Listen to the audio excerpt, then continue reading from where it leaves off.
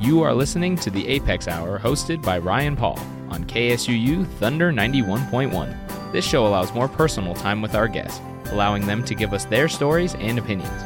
We will also give you new music to listen to, hoping you enjoy some new sounds and genres. Welcome to this episode of the Apex Hour. Welcome to the Apex Radio Hour. I'm producer Sophia Javage. I'm joined with Apex Director and Professor of History Ryan Paul and our special guest, Darren Parry. I'm turning it over to you, Ryan. Thank you, Sophie. And we're also joined by our other colleague, Evan Miller, who's running the board. Evan, how are you? Doing great today. Good. We're excited to have you here in Cedar City for the Apex Radio Hour. What I like to do first is in any of these discussions is really kind of a how we get to now question. So maybe, Darren, if you could just tell us a little bit about who you are, where you've come from, and what brings you here. Yeah, I was born in northern Utah, up in a community called Syracuse, in the heart of my indigenous land, the northwestern band of the Shoshones. So we're a northern Utah tribe. Grew up in a normal family, went to normal high schools, attended the University of Utah. And for the last few years, I served as chairman of the band, of the Northwestern Band. So I stepped down 3 years ago to run for Congress, U.S. Congress. And so my journey is a storyteller. I kind of taken over from where my grandmother left off, making sure that people heard about the Bear River Massacre and heard about Indigenous history from the perspective of Indigenous people. So that has taken me on a journey that I've been on since. So let's take a few minutes and kind of, for those who haven't heard about the Bear River Massacre or who weren't here for the presentation that you gave earlier, why don't you just give us a primer on exactly what the Bear River Massacre was? The Bear River Massacre happened in 1863, on January 29th in 1863. Federal U.S. troops, the Army from Camp Douglas, Utah, stationed in Salt Lake City, attacked a sleeping Indian village in the early morning hours of the day. At the conclusion of that, after 4 hours, more than 400 Shoshone men, women, and children were massacred at the hands of civilization. That's kind of what took place and the way history has remembered it. But it's much more than that. You think about history and you think about Utah. Utah history didn't start in 1847. The coming of the Mormon pioneers brought, for the Shoshone people and many other tribes of Utah, brought different cultures and different than anything they'd ever known. And so when Brigham Young and the first pioneers got here, they encountered the first peoples that were here. And they encountered the Shoshone people. Our chief actually went to Salt Lake City and met with Brigham Young on July 31st in 1847, I think to have a conversation about who the stewards of this land was, and it was the tribes. They didn't meet with Brigham Young that day. They met with a guy named Heber C. Kimball. And Heber C. Kimball told the Shoshone people that you do not own the land belongs to our Heavenly Father, and we calculate to plow and plant it. I can imagine our chief going home, and the chief at the time was Sagwitch, and he was my third great-grandfather. But I can imagine him going home wondering, what now?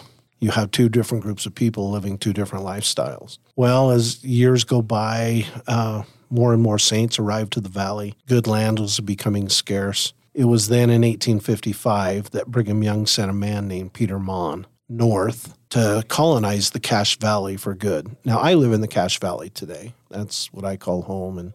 But that was home to the Shoshone people. That was home base. We were hunters and gatherers, so we weren't there all the time, but we wintered there, and that was always a place that we would come home to. That, if you've been there, it's a beautiful valley, streams and lakes and rivers and willows, and just a beautiful place that's surrounded in a high mountain valley. So everything the Shoshone needed to survive on was in that valley. Well, the pioneers discovered it in 1855.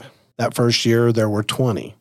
In those early days, the saints called Sagwitch and his people the friendly ones, which means that they'd had encounters with other groups that were not as friendly. But as more and more saints arrived to that beautiful valley and land was now becoming scarce, those same pioneers started to call our people thieves and beggars, which was probably true from their perspective. The irony, though, in that for me is the saints themselves had suffered so much hate and injustice on their trek across this country. It's hard for me to believe that they could be found guilty of doing the same thing to my people. It was then that the Saints from the Cache Valley and those using the California and Oregon trails, immigrants from back east, began writing letters to Salt Lake for someone to come take care of the Indian problem. Not sure what they had in mind when they said come take care of the Indian problem, but a federal judge in Salt Lake issued arrest warrants for the three chiefs, Sagwitch, Pocatello, and Bear Hunter.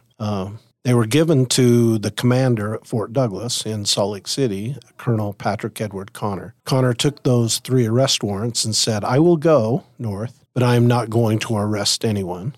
I'm going to kill every man, woman, and child that I encounter. And that's what he did.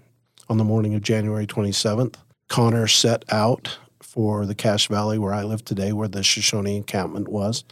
We camped along the Bear River because of the many hot springs that are there. The grasses didn't freeze, so the horses had food all winter long. The Shoshone could get a warm bath if they needed to catch up. And winter was always the elders' time to tell stories. It was a time to relax and heal from a long hunting and gathering lifestyle. And so that's where they found themselves. The Shoshone hunkered down for the winter, just enjoying life and enjoying relationships with family. Connor got to the site on the morning of January 29th. He saw the village and approached the village early in the morning on that morning. And Sagwitch knew that they were coming. They were up and ready, and he told his people to be ready if they needed to fight. He thought that perhaps he might be able to negotiate a peaceful settlement from the soldiers, and because he had done on many occasions before. But negotiation wasn't in the mind of Connor that day. They approached the village and began firing their rifles and sidearms at the Shoshone people. But I mean, when you think about it, what are bows and arrows when you compare them to rifles and sidearms of the soldiers? It was then that men, women, and children were being slaughtered like wild rabbits, my grandmother said. Many of the women were running with their children to try to find safety, and some of them jumped into the river.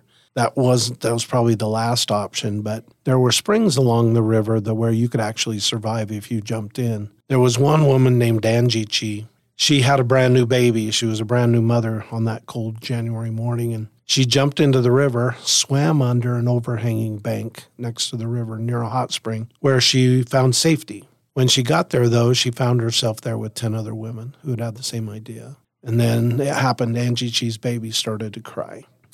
Angie Chi lived to be more than 100 years old, and she would often tell this story of survival to any child that would listen years later. She told of hiding. They could hear the soldiers just above their head. And then she would tell the children that her baby started to cry.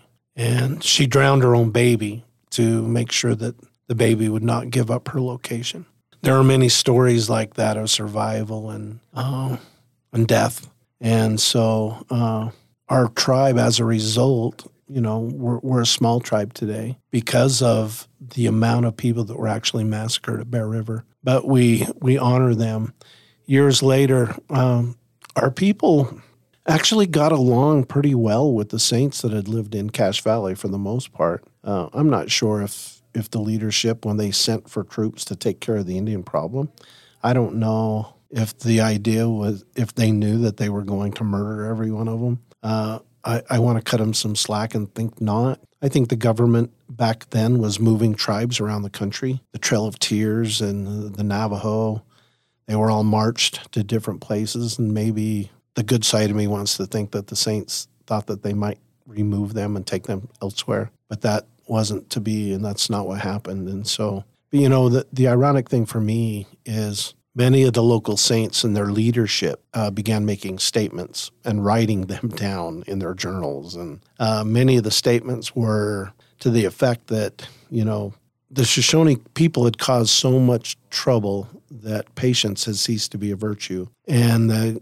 coming of Colonel Connor and his men was actually a blessing in disguise, a blessing from our Heavenly Father to punish them without us having to do it. There were many of the leadership church leaders that were actually mayors of the cities along those places, but were making statements like that. And so I think they just wanted the Indian problem to go away, and at the end of the day, murder was the best way to do it.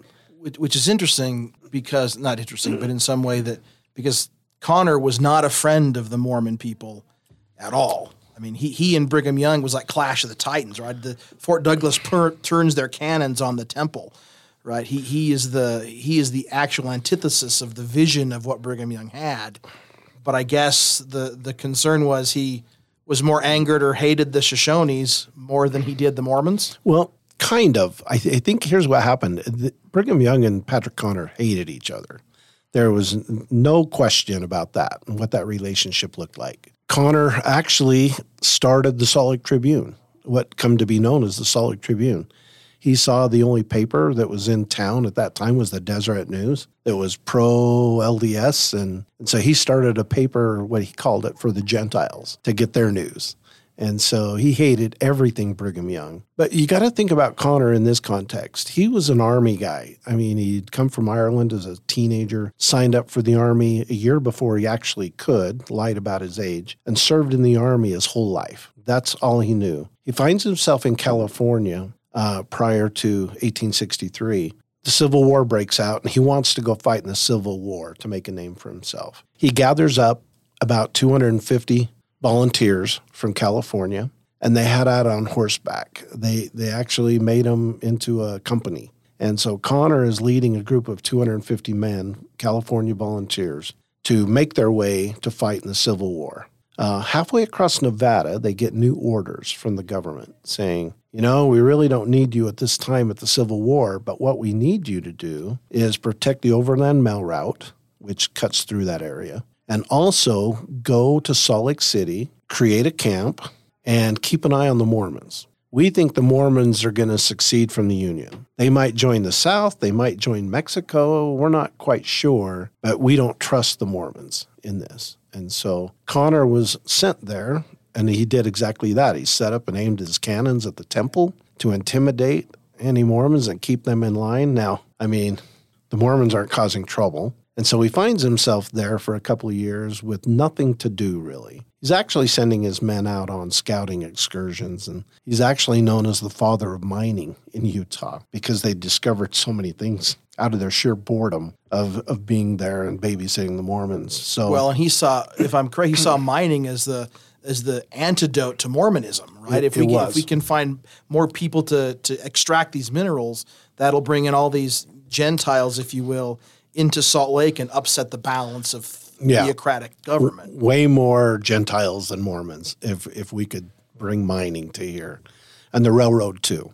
He saw it as a way to combat Mormonism in his mind. And so that's kind of where Connor ends up being.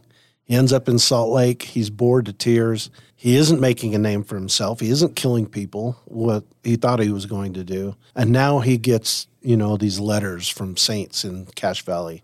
We've got Indian trouble up here. Come take care of the problem. And so for him, it was an easy decision to go north. And the federal judge actually gave him orders to arrest the three chiefs, and he said he wasn't going to do it. He was going to go, but kill everybody he encountered. And he did. Everybody that couldn't get away was massacred. And the reason we think it's more north of 400, the day after the massacre, Brigham Young sent 3 men to find wounded, any survivors, and to count the dead. And all 3 of those saints that lived in the closest community, which was Franklin, the lowest count was 461, and they independently counted all of the bodies. But one of the gentlemen put in his journal that it was brutally hard to count the dead because there were 8 deep in some places and 3 to 5 deep in other places. And then he said this, he said, you could walk on dead bodies for a quarter mile without touching the ground.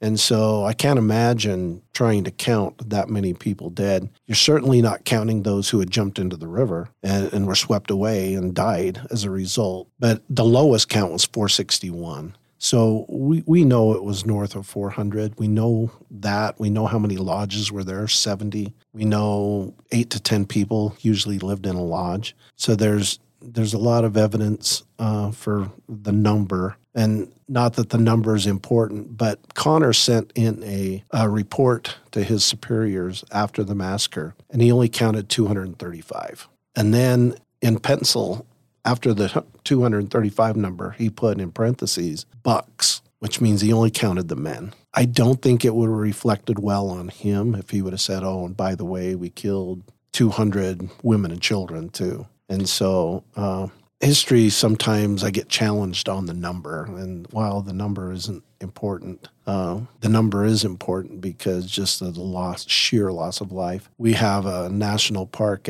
in Colorado, and 200 Arapaho and Cheyenne people lost their life in that one the year later. And so to have something like the Bear River Massacre happen and nobody knows about it, and just the vast amount of people who did it. And, I think the only reason I can explain it, the Civil War is going on. The news of the day was always what's going on in the Civil War. It wasn't reported on very much at all. And so just not a lot was written about it.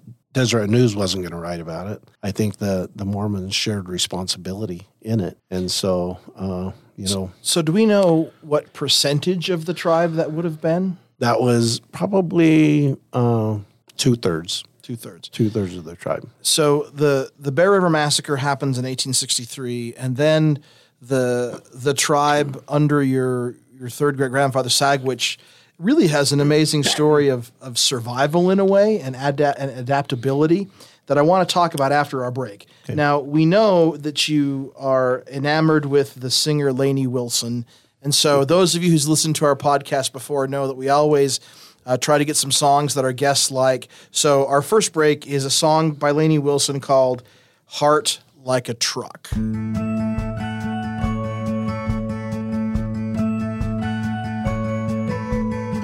I never stay in one place too long. A dirt road singing me a siren song. I gotta find a field. I need to spin my wheels. I got a hankering for 4 wide tires, and I can't help it. It's the way I'm wired. Boy, you get too close. Boy, you need to know. I got a heart like a truck. It's been drugged through the mud, runs on dreams and gasoline, and that old highway holds a key. It's got a left foot down when it's leaving. Lord knows it's taking a hell of a beating. A little bit of love is all that it's needing, but as good as it is tough, I got a heart like a truck. There ain't no breaking when I throw it in drive. Don't always keep it in between the lines. If you're ready for a ride, pedal down, state of mind. Boy, I tell you what, you better buckle up. I got a heart like a truck. It's been drugged through the mud, runs on dreams and gasoline, and that old highway holds a key. It's got a left foot down when it's leaving. Lord knows it's taking a hell of a beating. A little bit of love is all that it's needing, but as good as it is tough, I got a heart like a truck.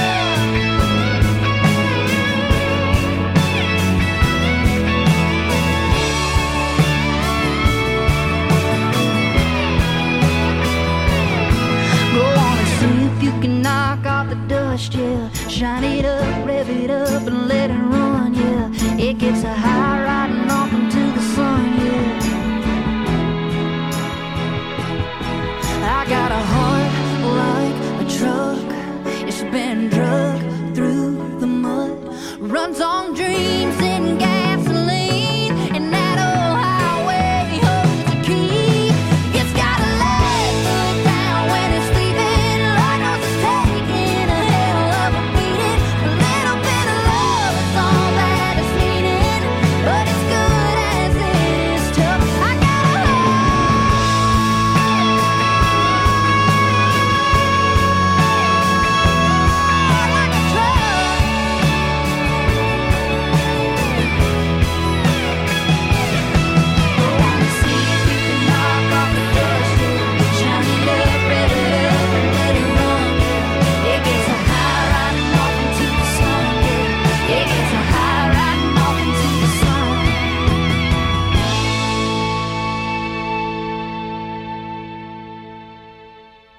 That was Heart Like a Truck by Lainey Wilson. You are listening to the Apex Radio Hour here on KSUU Thunder 91.1. I'll turn it back to you, Ryan. Thank you, Sophie. So we left off with this discussion of the Bear River Massacre, and really what happens next is a very unusual story for I think certainly Native Americans in general, but absolutely certainly for one of the tribes in Utah. Can you talk about what happens, how the tribe moves forward? So you'd think that Sagwitch and his people would get out of town and move, but they didn't do that. Sagwitch went to Logan. He had many friends among the saints, and he had a lot of enemies among the saints apparently too. But he had many friends, and he worked for local ranchers for the next few years, scraping together a way of living, and a lot of our people did the same in the Brigham City area. 10 years later, Sagwitch has a dream. In his dream, 3 men appeared to him and told him of a God among the Mormon people. And he was told that this is a true God and that they needed to send for missionaries that would teach them what to do. And so a few months later, there's a lot to this story, but a few months later, Sagwitch sends for a missionary. And that missionary travels north, finds the encampment of all of the Shoshone people along the Bear River. It's May. So they weren't in their wintering campgrounds, but it's still spring. And this missionary, after they shared a meal, according to the missionary's journal, he sat down and he taught them the gospel as he knew it. 2 hours later, 102 Shoshones were baptized into the LDS Church. And so from 1873 on, I think that took our tribe in a different direction as far as other tribes go. The government tried to move us after that point to a reservation at Fort Hall in Pocatello, Idaho, and to share that with other Shoshone groups and the Bannock Shoshone. And Brigham Young said, no, you're Mormons now. We're going to create a church farm for you, and we're going to teach you to farm, to ranch. We're going to assimilate you into our culture. And so from 1873 on, our tribe was pretty much taken under the wing of the LDS Church and taught to raise crops. They built a church and a school, social hall, called 4 missionary families that lived among the people. And I was on a 1,000-acre ranch and taught our people how to do it. The Shoshone meetings, church meetings, were all done in Shoshone language, which made the missionaries learn the language pretty quick if they wanted to know what was going on. Everything except the sacrament prayer, they made them do that in English. But from 1873 on, our tribe has been assimilated into the LDS Church. And so, I mean, if you think back about it, I'm a 6th-generation Shoshone Latter-day Saint. And so, I mean, you know, I think about that all the time, and I think about Shoshone culture. I think about ceremony, like the ghost dance and the sun dance and other sweat lodges and things. And I still go to a sun dance. I still participate in sweat lodges. And I try to honor our people and their culture the way they did it back in the day. And so, but, I mean, you know, being a 6th-generation Latter-day Saint, too, you have different thoughts and beliefs and feelings. And so, you know, that's not lost on me that we've completely changed. I think as a result, our tribe is really educated. We value the educational experience. We don't sit around and wait for a government handout. We've been taught to go to work and fend for ourselves. And so I think in a lot of respects, our journey has been a little different. But I can't, you know, apologize for it or just cheer it on. It is what it is. That's where we ended up. So I know you've been asked this question before, but given the complex and nuanced history of your people with the LDS Church, why do you stay? It seems like you have every reason to say, you know, nuts to you. Why don't you do that? Yeah, in fact, I attended a conference in Salt Lake City called Sunstone. They have it every year. I call it the Conference of Mormons and Non-Mormons, but they talk about things that the church doesn't want to talk about ever. And so I was asked to participate in a panel discussion where we all shared why we stay. And it was amazing to hear other people talk about why they stay. And I think for me, it comes down to this. And I have a really good perspective on it. I mean, I really struggle with the culture of the church. Some of the things that isn't doctrinally, but culturally that we do in the church makes me nuts and crazy. And it would certainly be maybe a reason to leave. But I've always just looked at it this way. I look at what is the gospel of Christ and what he taught, the commandments and all those things and how we treat people, regardless of what they look like, who they love. We're commanded to love them. I mean, that resonates with me and it's powerful for me. What I don't have a testimony in sometimes is men. I think men screw it up all the time. And if my testimony of the church was based upon men and their decisions that they make, I'd have been gone a long time ago. But for me, it's easy to separate the pure gospel of Christ and having a testimony of that and feeling like, because that pure gospel of Christ is almost like the native people and the way they lived. We lived in a communal setting. We lived in a way that we took care of each other.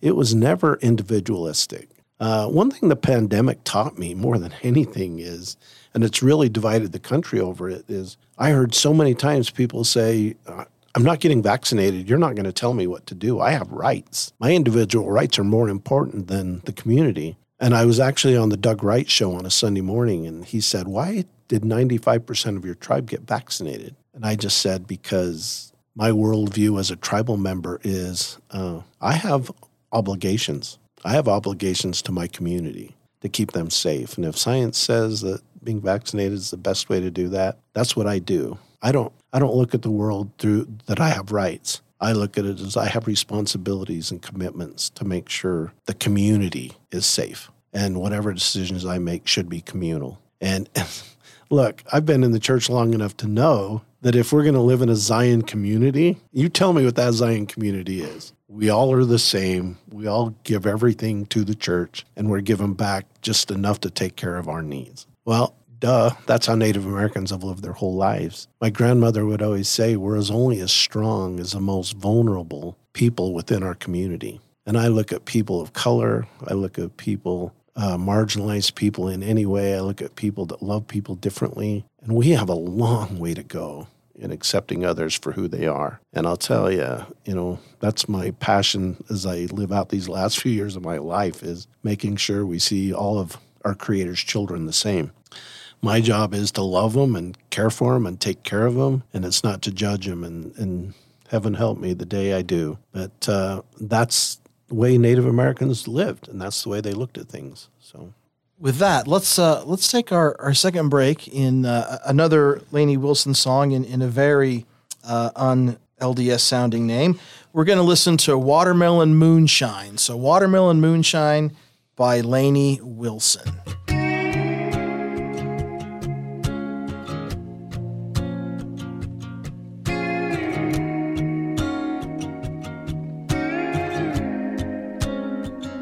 It was right after senior year, just before the summer disappeared.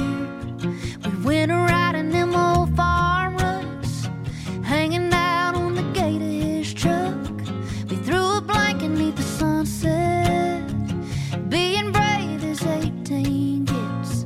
We gave each other more than our hearts, with the help of a mason jar, drinking watermelon moonshine.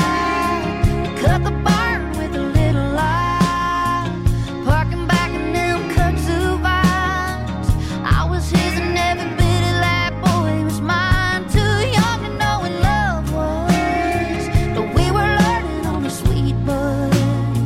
There's never nothing like the first time, and mine's always gonna taste like watermelon moonshine. I don't remember where we got it from, just remember feeling all grown up, taking pulls like it ain't no thing. Never told him it was my first drink, but I told him that he was the one. You're so sure when you're that young, you think you got it all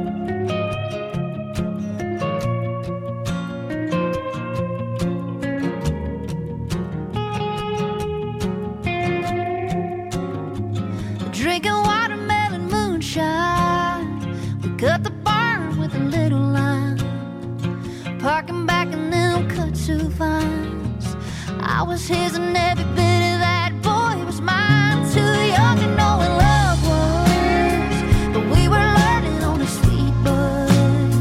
There's never nothing like the first time, and mine's always gonna taste like watermelon moonshine, watermelon moonshine.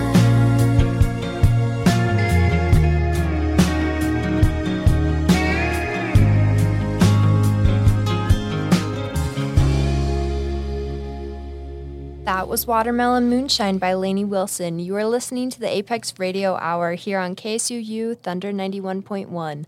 I'll turn it back to you, Ryan. So we left off. You had mentioned this story about, or this story that your grandmother had told you, and I would be remiss as a historian not to spend some time talking about your grandmother, who is probably one of the most amazing and relevant women in the history of Utah, but certainly in the history of your people. So will you spend a few minutes talking about your grandma? Yeah, thank you. I was in Boise all last week to the AASLH conference, history conference. It's a national chartered history group of historians, mostly back east. But they gave, for the first time, for someone who's passed, a huge award, and they gave it to my grandmother, May Timbimbu Parry. And I was lucky enough to go accept it for her. But I mean, she was born in, she passed when she was about 88. She was just an amazing woman. She was a product of the boarding schools. They forcibly took her from her family and sent her to California to a boarding school. She was beaten or punished for speaking her language or culture. But she returned home, and I think she decided at an early age, the only way I'm going to survive and make a difference for my people is to get educated in their ways. And she continued her education in high school, which was really unheard of for a young Shoshone girl, especially a girl of color. And then she went to college and got her bachelor's degree in English. And then she began writing down all of the old history and the stories that she'd heard as a child.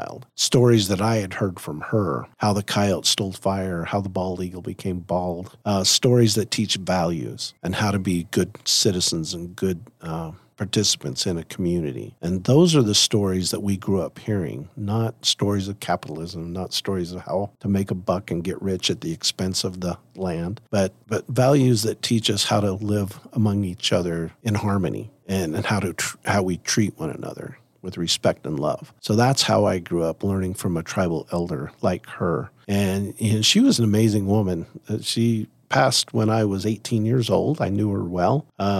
I was the oldest grandchild, and my parents both worked, so I got dropped off at her house. But I learned to brain tan hides. I learned to bead. I learned a lot of the language. I could speak it fluently when I was a child with her. But I learned so many things from her that I still think back every day. I'd like to have one more conversation with her, because when you're a kid, you just don't really realize what you have in front of you with your elders. I coined a phrase years ago, when an old Indian dies, the library burns. And that was true about a group of people who used oral history to perpetuate their communities and their world. And so that's good and all, but if you miss a generation or two, you've lost the whole history of the people. And so what my grandmother did was really transforming. She wrote everything down. I've got all of her writings in boxes, and she typed it all out on this old typewriter that none of you have ever seen. I know the two people sitting here with me have never seen one. So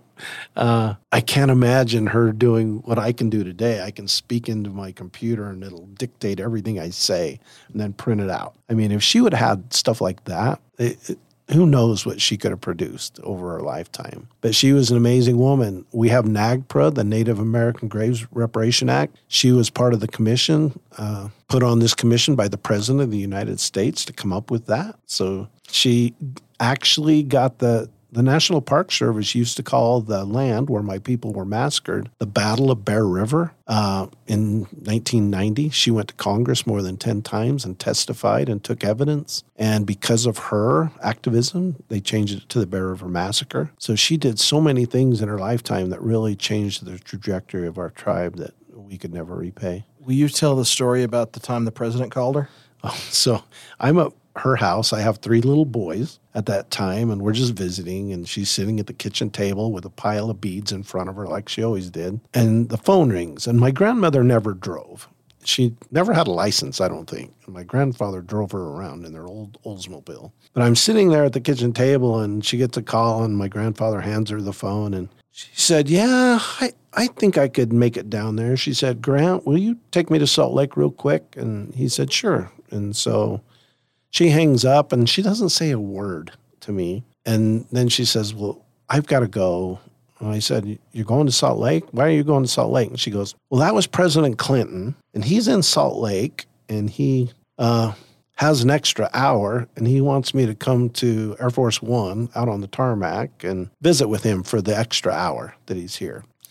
And I looked at her, and I thought, oh, my gosh. And I don't care who the president is and whether it's your cup of tea political-wise. But I think it's pretty cool if the president calls you and you drop everything you're doing and go have a visit with him. On Air Force One, on the runway. But she had that kind of relationship that I had no idea existed. She'd rubbed elbows with people that I had no idea because she never said anything to anybody about it. She just, I don't want to say quietly, went about her business because she was a fierce advocate for her people. And she was mad at the church her whole life. She never went to church. I think she came to my missionary farewell when I served in LDS mission. And I think that's the first time in years that she'd ever been inside of a church. But she felt the church was responsible, and rightfully so. I mean, but she held them responsible her whole life. And so I learned so much from her and her activism and how she got things done in the face of being a woman. Back in those days, trying to get things done would have been hard then, but especially as a brown woman, the things that she accomplished. And she's finally getting the notoriety now. And it's just, I'm trying to continue her work and continue advocating for our story.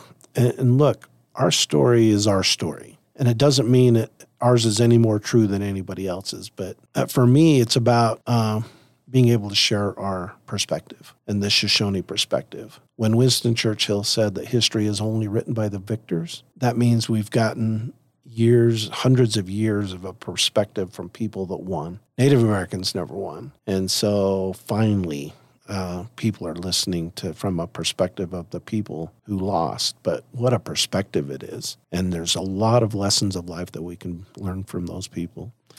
You know, when I think about your grandma, I think of a story that you've told, and it's this, I mean, she rubs elbows with presidents and with celebrities and with church officials and with government officials, but yet she goes out and gives the same reverence she does to every human being to the choke cherries. Yeah. Right? Will you talk about that? Yeah. So I live in Cache Valley today. I live up in I don't live in Logan. I live 15 miles south of Logan. And that's important. It's a little community called Avon. It's not even a town. It's unincorporated. All the mountain ranges, I think I have a huge mountain quarter mile behind me, a huge mountain in front of me. We're surrounded in this little valley by mountains. But choke cherries and elderberries and serviceberries grow like crazy down there. And there's a river that runs through it. And so I live in that community, and the choke cherries were just on. They just are ripe at the end of summer. And I harvest choke cherries for the syrup and jam, and we make it all the time. But I remember getting in her car as a young child and going on the longest ride, I thought, of my life. And it was to the Cache Valley where I live today from Clearfield, Utah. Actually, it's like 45 minutes, but I thought it was forever. When we got there, she would pull out a woven willow basket out of the trunk, and it was stained purple. And I knew then, because I'd been on many of those trips, that we were there to harvest choke cherries, something that our people had done for thousands of years, always in the same place at the same time. And she, after we offered a prayer, we offered 3 prayers. I didn't, she did. She'd offer a prayer to the Creator. She'd offer a prayer to Mother Earth. And she'd offer a prayer to the berries themselves. And then she began picking those berries with such care that she wouldn't even harm a leaf on a tree. That's the kind of respect that she showed them, what she calls our non-human kinfolk. Trees, rocks, animals, plants, water. Those are all non-human kinfolk, which tells me kinfolk to me means a deeper relationship. It means we're related. And so when she refers to the environment as our non-human kinfolk, that tells me that that relationship is different. And she wouldn't even harm a leaf on the tree. And she'd pick some and leave some. And I finally asked her, why don't you just clean the whole branch off? And she said, I want to leave something for those who were going to come after me, for those who could not make it to the mountain today. And I want to leave some for those that will come in the future and for the birds, our bird relatives. And so she just taught me a way of looking at things from a little different perspective than most of us look at things.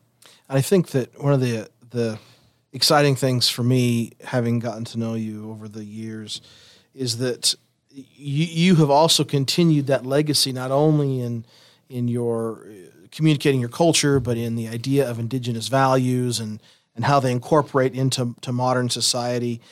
And two things specifically that have always stuck with me. One is every year on July 24th, you do a social media post, and it's very similar every year. It's not always the same. And that sticks with me. My wife even says, when I mentioned I was talking with you today, and she says, this is my favorite social media post every year. So can you talk about that? I mean, July 24th is, for those who don't know, is the day that in this state we celebrate the arrival of the Mormons into the Salt Lake Valley. It's a state holiday. It's been a state holiday for a long time. Massive parades and family gatherings and all kinds of things. But you have a different take on that. I do, and I don't even call it Pioneer Day. I call it Manifest Destiny Day. And for those of you who don't know that term is, you can do anything in the name of religion and God. God wanted the Mormons to be here in this community, and so whatever happens outside of that is okay, because God wanted it to be okay. If the Shoshones or Utes needed to be exterminated to make sure that this group of people can come out here for their religious reasons, then everything's okay. Well, it's not okay. And so I just look at it as, and I try to be pretty good about it, but I just share a perspective that, it's not okay. And the creator that I worship is not okay with that policy.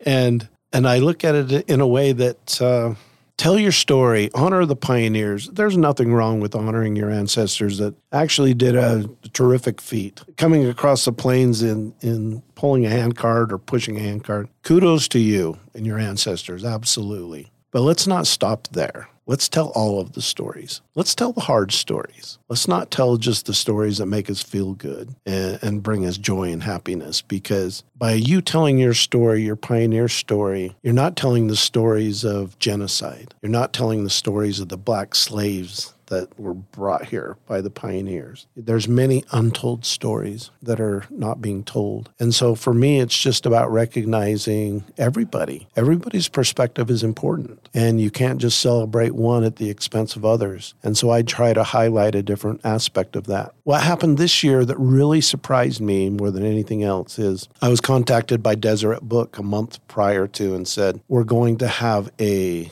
program, a wonderful concert program at This Is the Place Monument on Saturday the 22nd. Would you come down and give a 10-minute talk? All of our speakers are going to be people of color, and we're going to entitle this The Hard Stories That People Have Never Heard Before. And so I was skeptical a little bit because it's a Deseret Book who is owned by the church. But they absolutely knocked it out of the park. The people that they had come and perform, the Bonner family that talked about the black legacy of pioneering, who joined the church. There was hoop dancers. There were other Native American people there that told stories of hardship and perseverance and adaptation. And I was just lucky enough to be part of that program, and it really changed my perspective. Didn't change my perspective on the day, because there are still those who, if I go to church on the Sunday closest to Pioneer Day, I almost have to take a Xanax to survive these pioneer stories I hear from the pulpit. But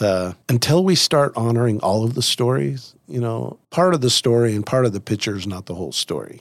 Let's talk about all of it. And in a way that doesn't put any of us on the defense. I mean, when I talk about the massacre and what it did to my people by the pioneers, I do it in a way that try to not be too judgmental, because at the end of the day, we're all in the same canoe now, and it wouldn't do me any good to shoot a hole in the bottom of it. And so my message is always one of, let's talk about hard history. Let's talk about the past, but let's talk about learning from it and what we can do going forward to make this world a better place. Because that should be the story.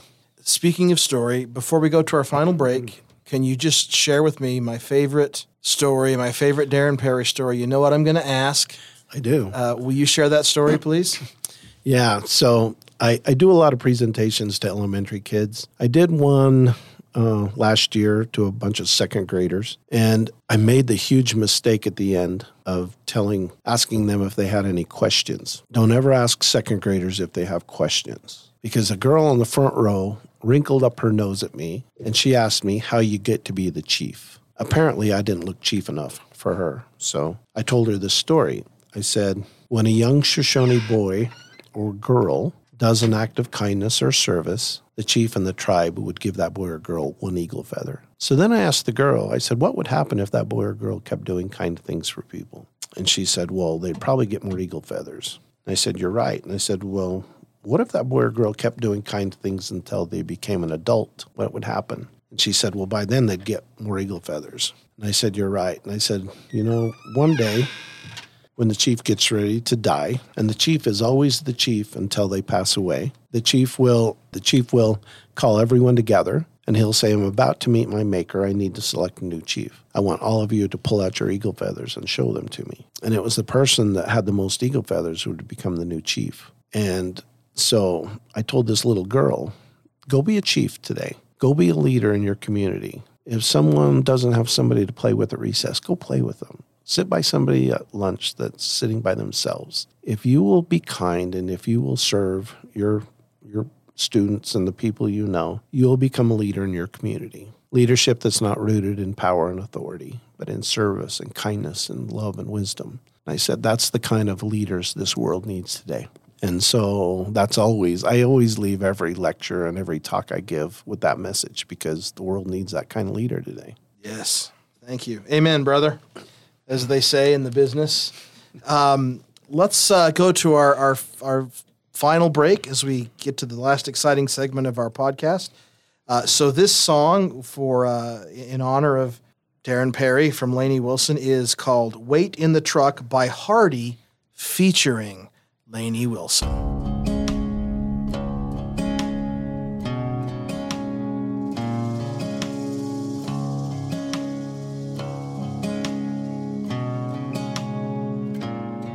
I got turned around in some little town I'd never been to before, working my way through a middle of June midnight thunderstorm. There was something in the headlights that stopped me on a dime. Well, she was scared to death, so I said, climb in, and then she climbed. Oh, yeah. Well, she was bruised and broke from head to toe, with a tear in her bloodstained shirt. She didn't tell the whole truth, but she didn't have to. I knew what had happened to her. I didn't load her down with questions. That girl had been through enough. I just threw it in drive, looked in those eyes, and asked her where he was. I don't know if he's an angel, 'cause angels don't do what he did. He was hell-bent to find a man behind all the whiskey scars I hid. I never thought my day of justice would come from a judge under a seat, but I knew right then I'd never get hit again when he said to me, wait in the truck, just wait in the truck. Well, I knocked and knocked and no one came, so I kicked in his double-wide door. I let the hammer drop before he got to that 12 he was reaching for. I didn't try to hide my pistol, I didn't even try to run. I just sat on the porch smoking one of his cigarettes and waited for the cops to come. I don't know if he's an angel, 'cause hell-bent to find a man behind all the whiskey scars I hid. I never thought my day of justice would come from a judge under a seat, but I knew right then I'd never get hit again when he said to me, wait in the truck, just wait in the truck. Whoa, have mercy on me, Lord, have mercy on me. Have mercy on me, Lord. It's been 60 months, and she still comes to see me from time to time. It was worth the price to see a brighter side of the girl I picked up that night. And I might be here forever. It ain't paradise, that's true, but it's a whole hell of a lot better than the place I sent him to. Yeah. have mercy, have mercy, have Wait in the truck, just wait in the truck. mercy, have mercy, have Wait in the truck, just wait in the truck. mercy, have mercy, have mercy on me, Lord, have mercy on me. Have mercy, have mercy, have mercy on me, Lord, have mercy, have mercy, have Wait in mercy the truck, just wait in the truck. have mercy, have mercy, have Wait in the truck, just wait in the truck.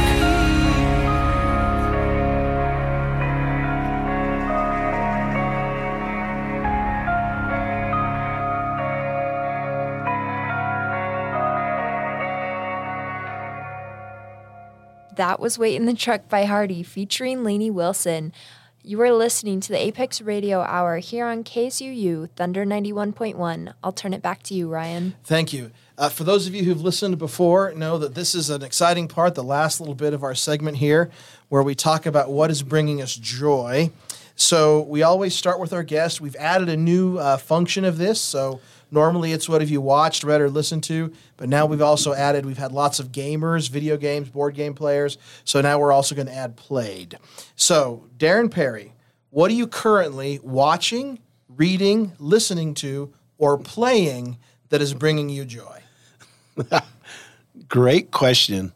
So I'm reading now, and I'm rereading the Sound County Almanac by an old guy named Aldo Leopold. The funny thing about that is, a month ago I spoke at the University of Wisconsin in Madison, and they kept talking about this Aldo Leopold guy in Wisconsin. I'm thinking, who the heck is that? And so finally at a dinner one night, I asked one of the students, grad students there in environmental studies, who's Aldo Leopold? And she started laughing really loud, and I mean hysterically, for 5 minutes. And then she said, well, the environmental college is named after him. And so I'm going, yeah, so? I mean, I had no idea who this guy was. And then she gave me his book, the Sand County Almanac. And come to find out, he was born in the 1880s and lived to be in the early 1900s. But he wrote this book, and he was like the first environmentalist that looked at land almost like indigenous people look at land. And if you think about it, at the turn of the century, a white guy that was actually practicing Native American ways of stewarding the environment, that was unheard of. And so as I read his book, and now I'm rereading it, the gentleness and how he treated the environment was so reminiscent of reading about indigenous people and how they look at the environment, that a white guy from, that long ago could have written that. He was way ahead of his time, and absolutely I know why the college is named after him. And he's really known as the father of modern environmentalism. And it was just shocking to me to see somebody that talked indigenously without being indigenous. And it started at the University of, Wisconsin. So I love that book. Sand County Almanac. Mm-hmm. Great. Evan Miller, what are you currently watching, reading, listening to, or playing that is bringing you joy? I don't know if something that's really brought me a lot of joy recently. I don't know if this fits in any category per se, but last night I proposed to my girlfriend, so I'm officially engaged. So that brought me a lot of joy. Congratulations. Thank you. For now. The pictures are beautiful. Sunset, the whole thing. Thank you. Anyways. So beautiful. I noticed that sitting next to you here, a little glow that is is shining that normally is not as evenness.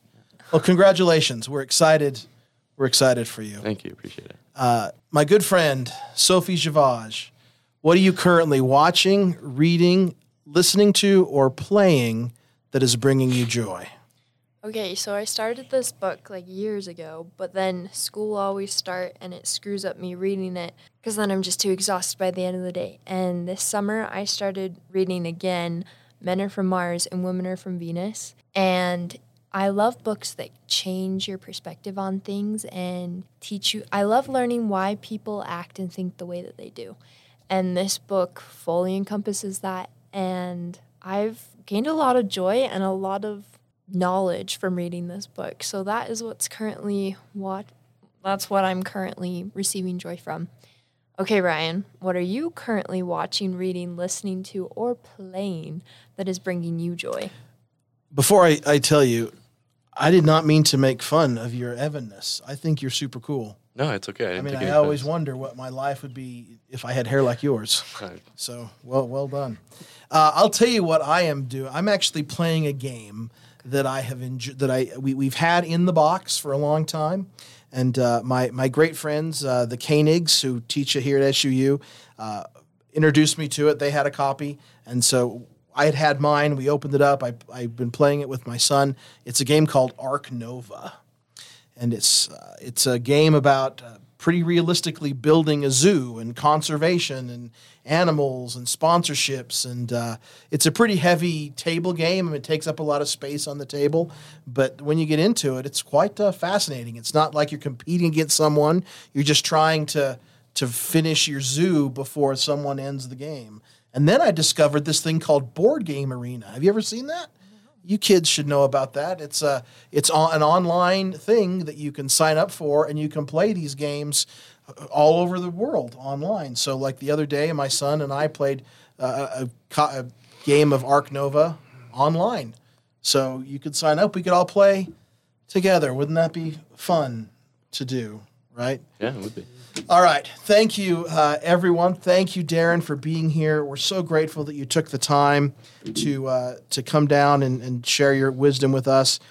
We will go out on another song that we have picked especially for you, which is Save Me by Jelly Roll, featuring Lainey Wilson. Thank you, everyone, for listening to the Apex Radio Hour, and we'll see you next week.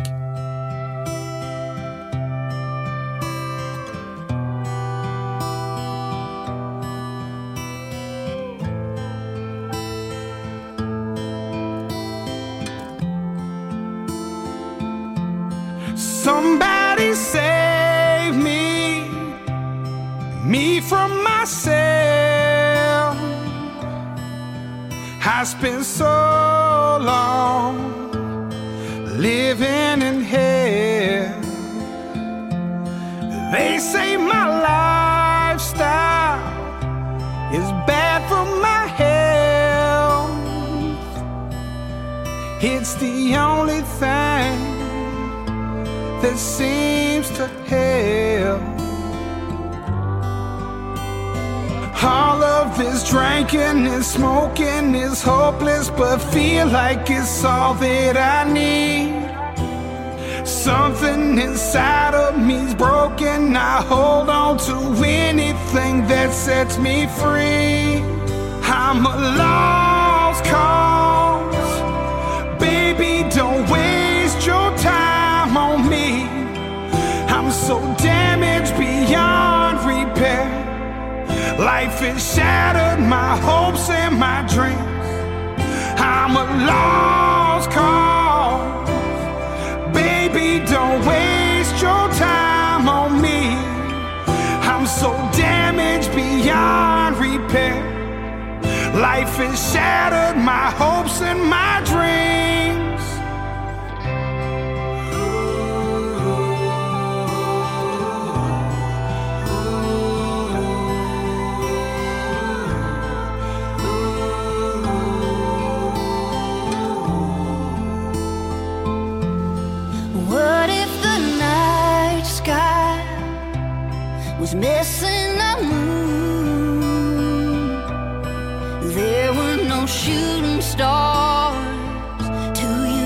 wishing on you.